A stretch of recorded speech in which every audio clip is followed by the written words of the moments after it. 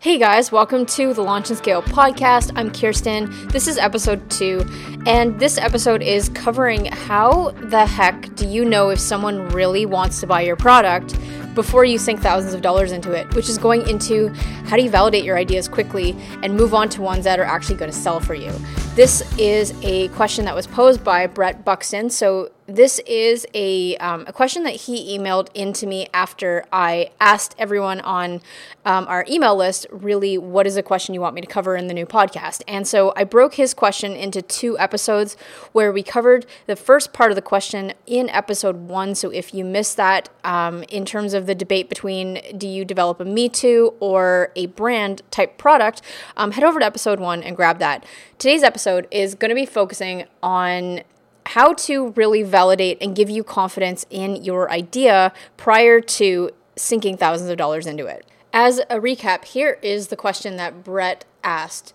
If we're all hoping to avoid the price wars on Amazon as a seller, how can we be sure people will want what we decide to make? I know myself and a lot of others rely heavily on Jungle Scout to tell what and how much was selling on Amazon and when I first started the Me Too product thing.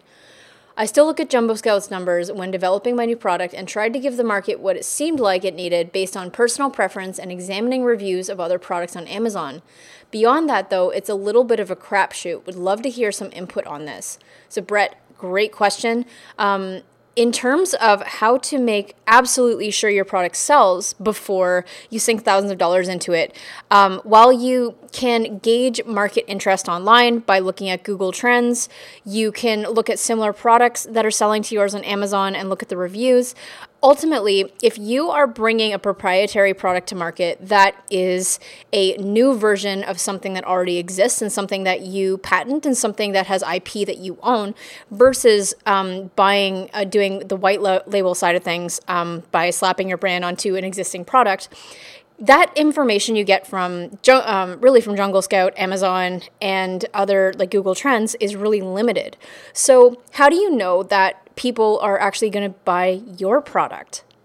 A few weeks ago now, I was going through Netflix late on a Saturday night, we'll say, and I came across a documentary called Mad Men. It is a behind-the-scenes look at Steve Madden, the fashion shoe brand that, as of a couple years ago, was doing over $1 billion in sales in the fashion industry. And because I didn't know much about this brand, I know that I like the shoes, but in terms of the founder, I hadn't really heard much about him. So I pressed play, and within the first few minutes of the documentary, it shows their office in Brooklyn, I think, New York, and there's something that they did that really stood out to me. And it's really the reason in my mind why Steve Madden is such a powerhouse of a brand and why they've successfully brought products to market over and over and over again that have been bestsellers. And what it comes down to is Steve Madden, when they get an idea for a design, so their head of product design gets an idea or Steve feels inspired by something he sees on the street, then they bring it back to their office and they sketch up a prototype of this new design that was inspired. And they have 2 choices at this point. If they think, wow, this is a great shoe and it's going to be a bestseller, they can go and create 10,000 units of this thing right off the bat and spend thousands of dollars and start to plan rolling it out into their stores. But doing that, they don't have actual concrete evidence of what whether the shoe is even going to sell, because they get great ideas all the time, but how do you know that all of their ideas are good? So instead, what Steve and his team does is they have a litmus test. So they take this new prototype, they develop about 8 to 10 different pairs of these, or maybe 12, but a very limited number. And what they do is that on a busy Saturday afternoon, they go to Soho in New York, they put the new shoes up, and a couple people from their head office will sit and watch how people react to the new shoe. And their litmus test is on a busy Saturday afternoon in Manhattan. If they go and sell 8 out of 12 pairs on this at this one store, then this is a product that is going to be successful. And when they pass the litmus test, then that's when they bring it to manufacturing. And that is how they gauge with confidence whether this thing will sell. But not only that, but when someone goes to buy their shoe, you've Steve's team that will go up and ask this person, what do they like about the shoe? See who they are, and really get to understand the demographics and what it was about the shoe that drew someone to it.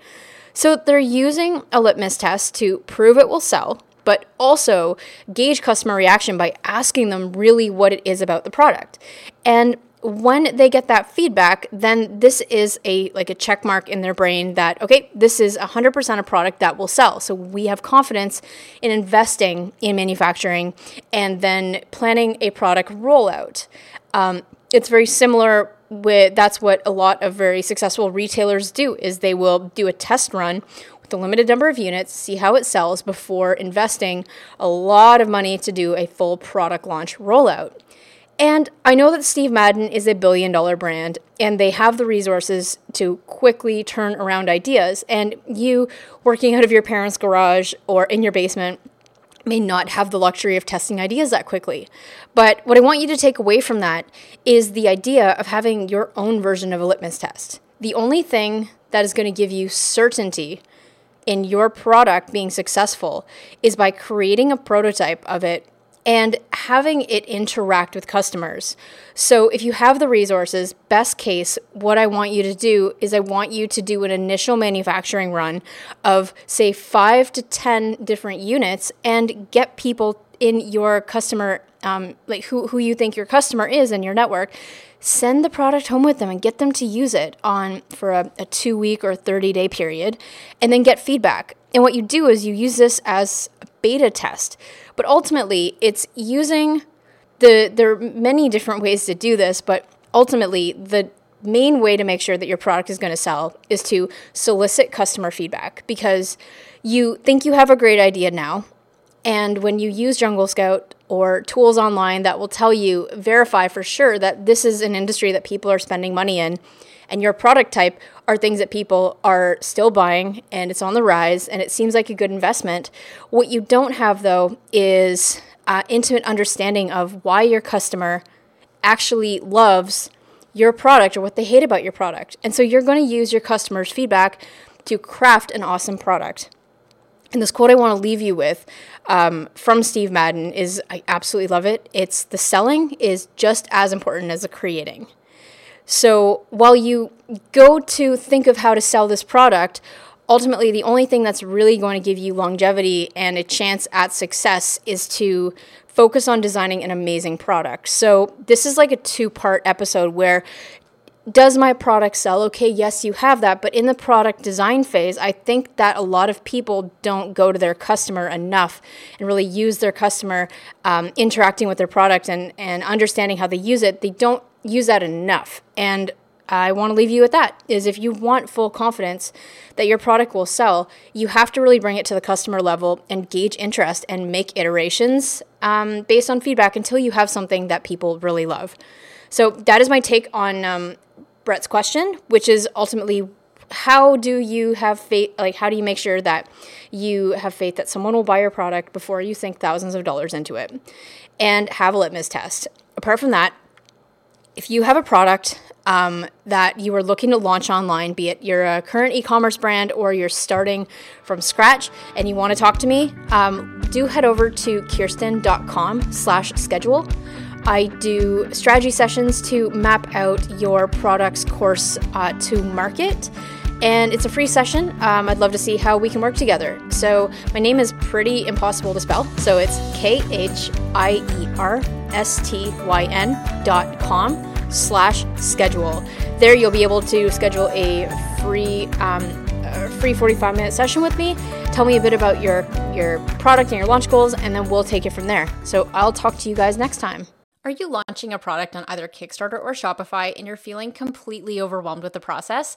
Hi there, my name is Kirsten, the CEO of Launch and Scale. To date, we've helped several online sellers sell millions of dollars online and scale their business from 0 to 7 figures by focusing on building an audience of fans that will actually convert into paying customers.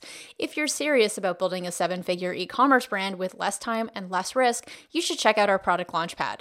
PLP is a proven accelerator that takes you step by step through the process of launching and scaling your product brand. Brands like the Monk Manual, Aberlite, Series Chill, Jamstack, and several others were all launched using our product launchpad. So if you'd like to be our next success story, go to launchandscale.co/PLP to learn more. And for a limited time, we're offering a 7-day trial of the product launchpad for only $1. Again, go to launchandscale.co/PLP to learn more.